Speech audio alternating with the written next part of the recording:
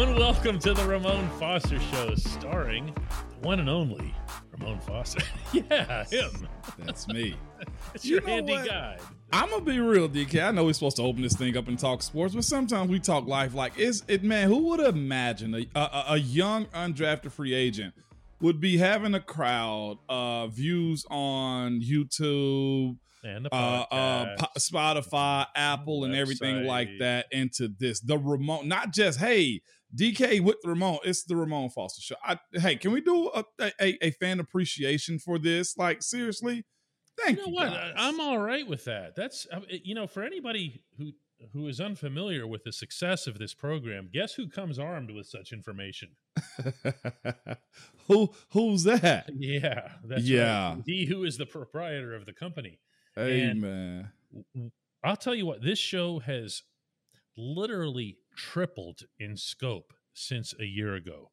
And that goes mostly for the video form, although the podcast itself, the audio version of this, has grown as well. Mm-hmm. Ramon, remember when we were talking about doing this a few months ago? Like, yeah. meaning going daily. The show's been around for a while, but going daily. And I was like telling you, you know what? I don't want to sound overly optimistic, but I think we could da-da-da-da-da-da. We've blown through that. I know. Blown through that. Those who support the show have blown through this. They have, man. So I just want to open it up. As you said that, and I'm pointing at me smiling, like, why am I smiling? I enjoy doing this first and foremost, but just like the Ramon Foster Show, like, who knows that clown? And they actually listen to us. So, hey, it's pretty cool. Oh, no question about that. Here, let's talk a little football, Moan. Yeah, let's go there. We've talked a lot about the offense and the defense, and I'm sorry, not the defense, not nearly enough. Yeah. And that's what I want to bring up here, because that defense performed the way that it did. I keep wanting to say against New England just because Brady was there. I keep doing that. Well, he torched us for so long. I mean, you got to correlate it to it. Besides, he was just in New England with his old owner at his wedding. So, I mean, that works too, right? Oh, there you go. Yeah. Well, now Cam Hayward and Larry Ogunjobi really balled out up front. I don't think anybody can dispute that. We saw some big plays from Devin Bush. We saw maybe the game of his career from Terrell Edmonds. Oh, yeah. Miles Jack was big again. What is it with this group? Because, I mean, they had one of their best games, but they were missing like half their guys. I don't even know what to think of this. Me either, man. I just look at it as almost like this is a defense, a team that's just in scrap mode. Like, the secondary's just been riddled. Miles Jack has been a good spark, but I think there is a level of expectation at that position too that I think we're used to. He's doing pretty good, but we're used to those positions as far as him and Devin Bush. And honestly, we got to put Robert Spillane in it as being really good. Like, there's always been that really good level. You know what I'm saying? And as it stands right now, Devin Bush he had a good showing this past weekend, man. So much so. I mean, you saw people tweeting about it. You saw people highlighting it from like national, like covered, like networks and whatnot. Just the breakup at the end that he had at the game, man. But just in general, the defense is highly ranked right now. And I know it doesn't really matter as far as that goes, but we're used to a lot of stuff, DK, like dominance off the edge, linebackers being able to make plays. Like, we're used to like running backs moving backwards whenever you hit them. And it's just been a bunch of back and forth with this defense. Oh, it's good. Then it's not. Then it's not again. And oh, it's good again. And I think a little bit of it, though, DK, is this too, man.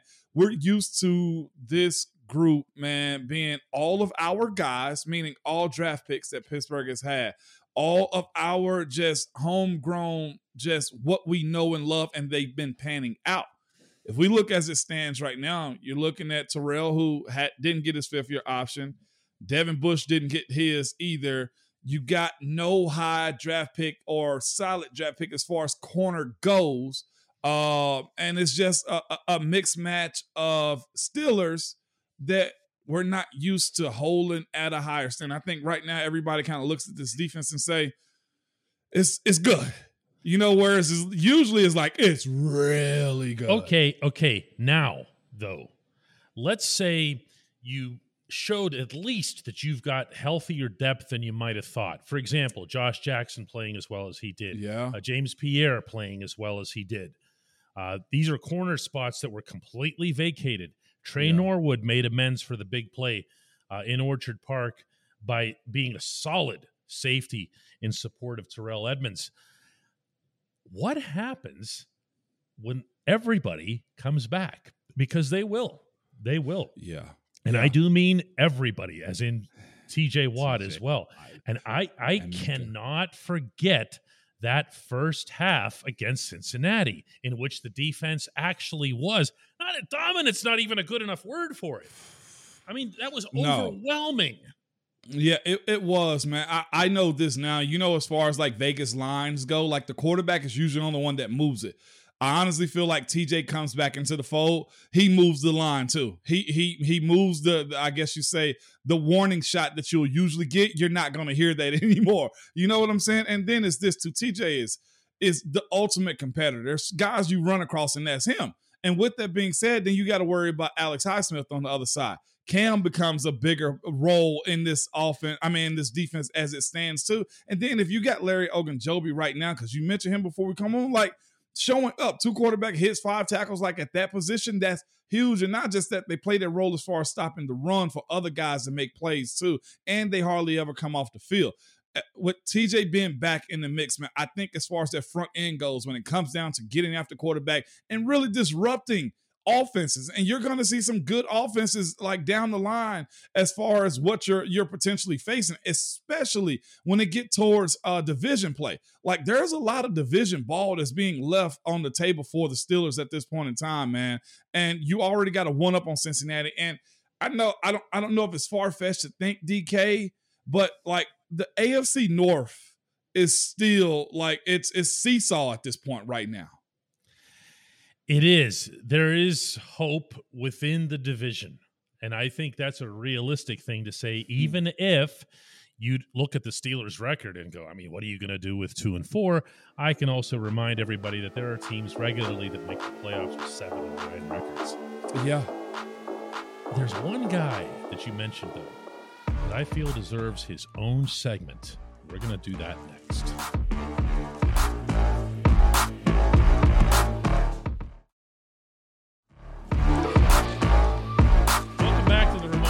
Show. As promised, we're going to take one guy out of everyone that Moan mentioned and singled out really for praise in that opening segment.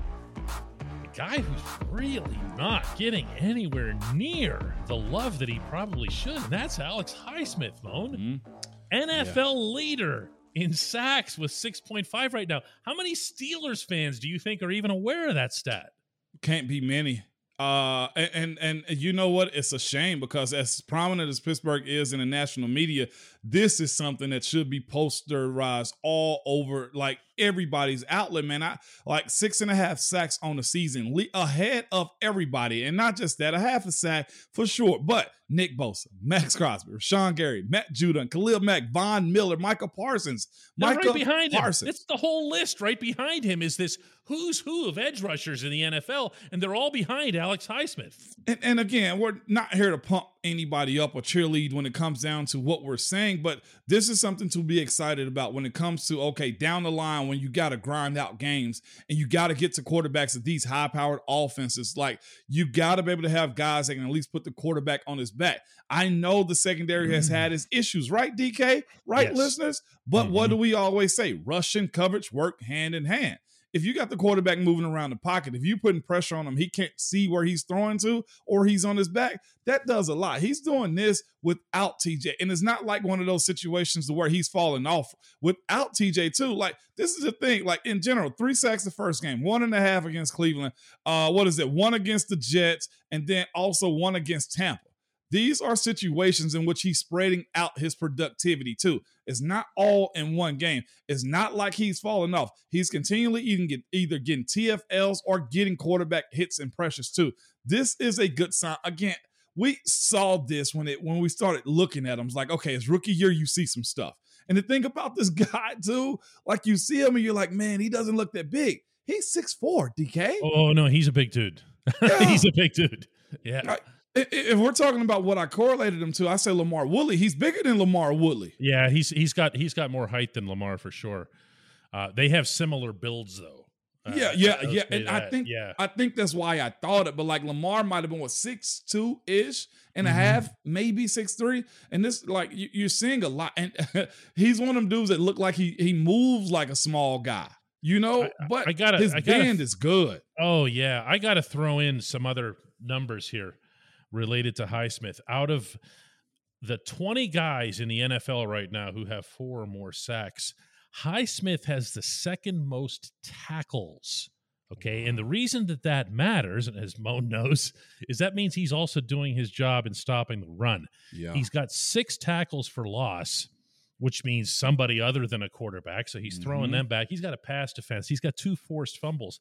This right now is someone who's playing at an all-pro level. So that said, why is he not getting anything? Is it just because of the Steelers' start? Is it because he's not as maybe splashy and visible as TJ is? You know what I'm talking about when I say that, because Highsmith is a bull rush guy. You know what it is, He's just DK. doing this. Go ahead. Pittsburgh is losing right now.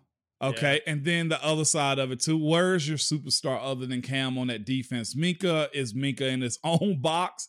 And I hate to even say that. And Cam is a D tackle too. I think if you pair him with TJ and you say, look at this rush tandem that they have, more of that light goes to Alex Highsmith. But you're just looking at the situation of a team that's 2-4. Also, there hasn't been many primetime games like other teams have had too. Like, I'm looking at Denver. It seems like every week I feel like they've had 4 primetime games this year. Pittsburgh hasn't had that luxury just yet of being on the national stage and him being able to do this year. But later down the line, I think we got 5 or either late games this year left. There's an 8-20, 8-15, and another 8-15 game this year. There's opportunity for him to put it on display, especially if he does against somebody like Lamar Jackson or Joe Burrow again, because he had 3 that game. And I feel like it's worth pointing out, too, that, and you've done this yourself as it relates to Highsmith on this show, is that because he comes from a smaller college program like Charlotte, he is seen as more of a raw guy who can still have a ceiling that's way up here. Am I right? Yeah, you know what he's facing right now? Javon Hargrave's era. Oh, no. Small school. Everybody that plays him knows him, right? But he came from a small school.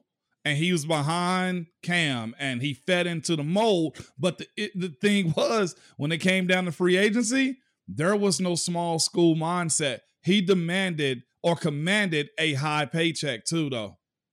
He's in that realm though right now, DK. Just thinking out loud, you have got to remind me when we get to Eagles Week. You have got to remind me to tell you some Javon Hargrave stuff. Okay, I'll write it down. Just from stuff that I picked up over this past week about him and the Steelers. When we come back, the only segment that matters. Hey, Mo.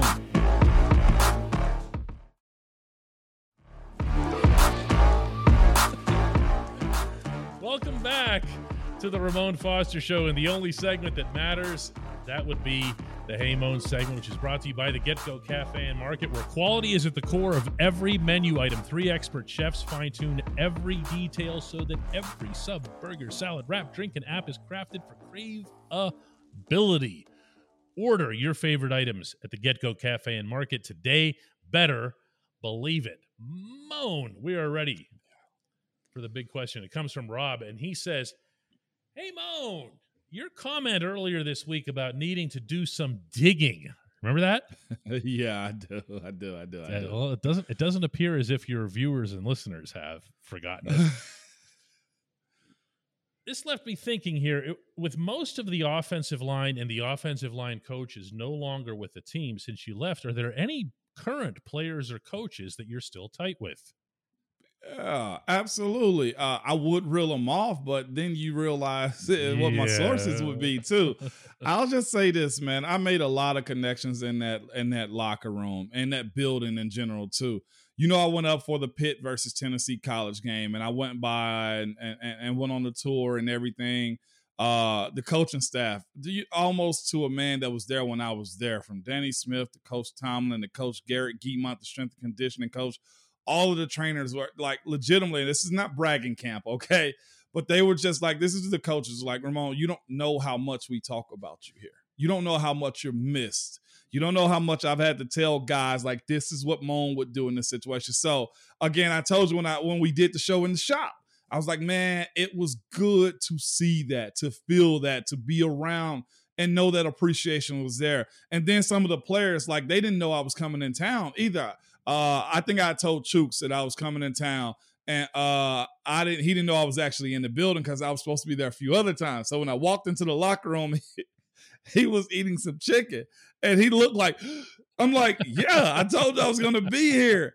And not just that, man. I ended up dapping up Dodson. I said, what's up to Mason Cole, James Daniels, all those dudes from Terrell to Minka, Cam Sutton. Like, I could reel off all those guys, even guys I hadn't actually played with and met. They were, talking to me and telling me stuff that other guys had told them. And all I kept hearing was, dude, you don't know how much we use your name or use you or bring your name up.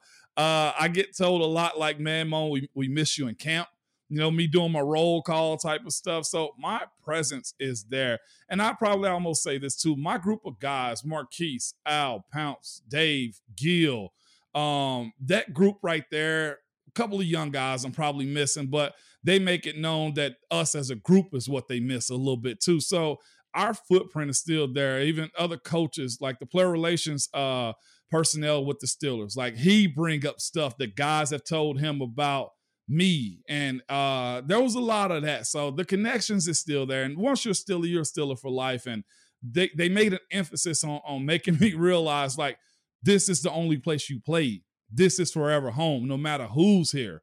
And that was cool. Having dinner the night before the Pitt game with Mr. Rooney, and just a lot of just reassurance that it was time well spent and a mark was left there in Pittsburgh. So, yeah, there is a lot of ties. Yeah, you're also, I'm going to remind you here that you'll just get calls. Yeah, I do. I'm the head coach. Yeah. And you did it, and this happened just this summer where he called and he was just like, hey, Moan, just want to run some stuff past you here. Kevin Colbert did it. I'm not telling you anything you don't know. I'm sharing it with the viewers here because you left them out. But, these guys still to this day value that. And I'm going to share from my own experience that it's funny when I'm talking to current offensive linemen with whom you never played, and understanding too that when they came in, it was pandemic time. So there wasn't like any interaction or anything going on, obviously. Right. And when I'm talking to Dan Moore Jr., for example, and Dan Moore comes back with something along the lines of, hey, this is something that Ramon and those guys were doing. It's a little bit of a different, it's a different vibe. That's actually really, really cool. Yeah, it was. It was pretty. No, it's really cool. It's not pretty cool. It's really cool. And again, I'm always appreciative of it. And I always keep those ties and whatnot too, from the equipment staff, cafeteria workers, like all across the board. Like I'm embedded in that locker room, man. I heard it so much. Coach Danny Smith. Like he's and he's talking to me about what the linemen need to be doing on special teams and all that type of stuff. I'm like, yeah, Coach Danny, like it's pretty sweet. You could hear him from the hills of Tennessee. There's no question about that. Let's do it again tomorrow, Ramon. Yes, indeed.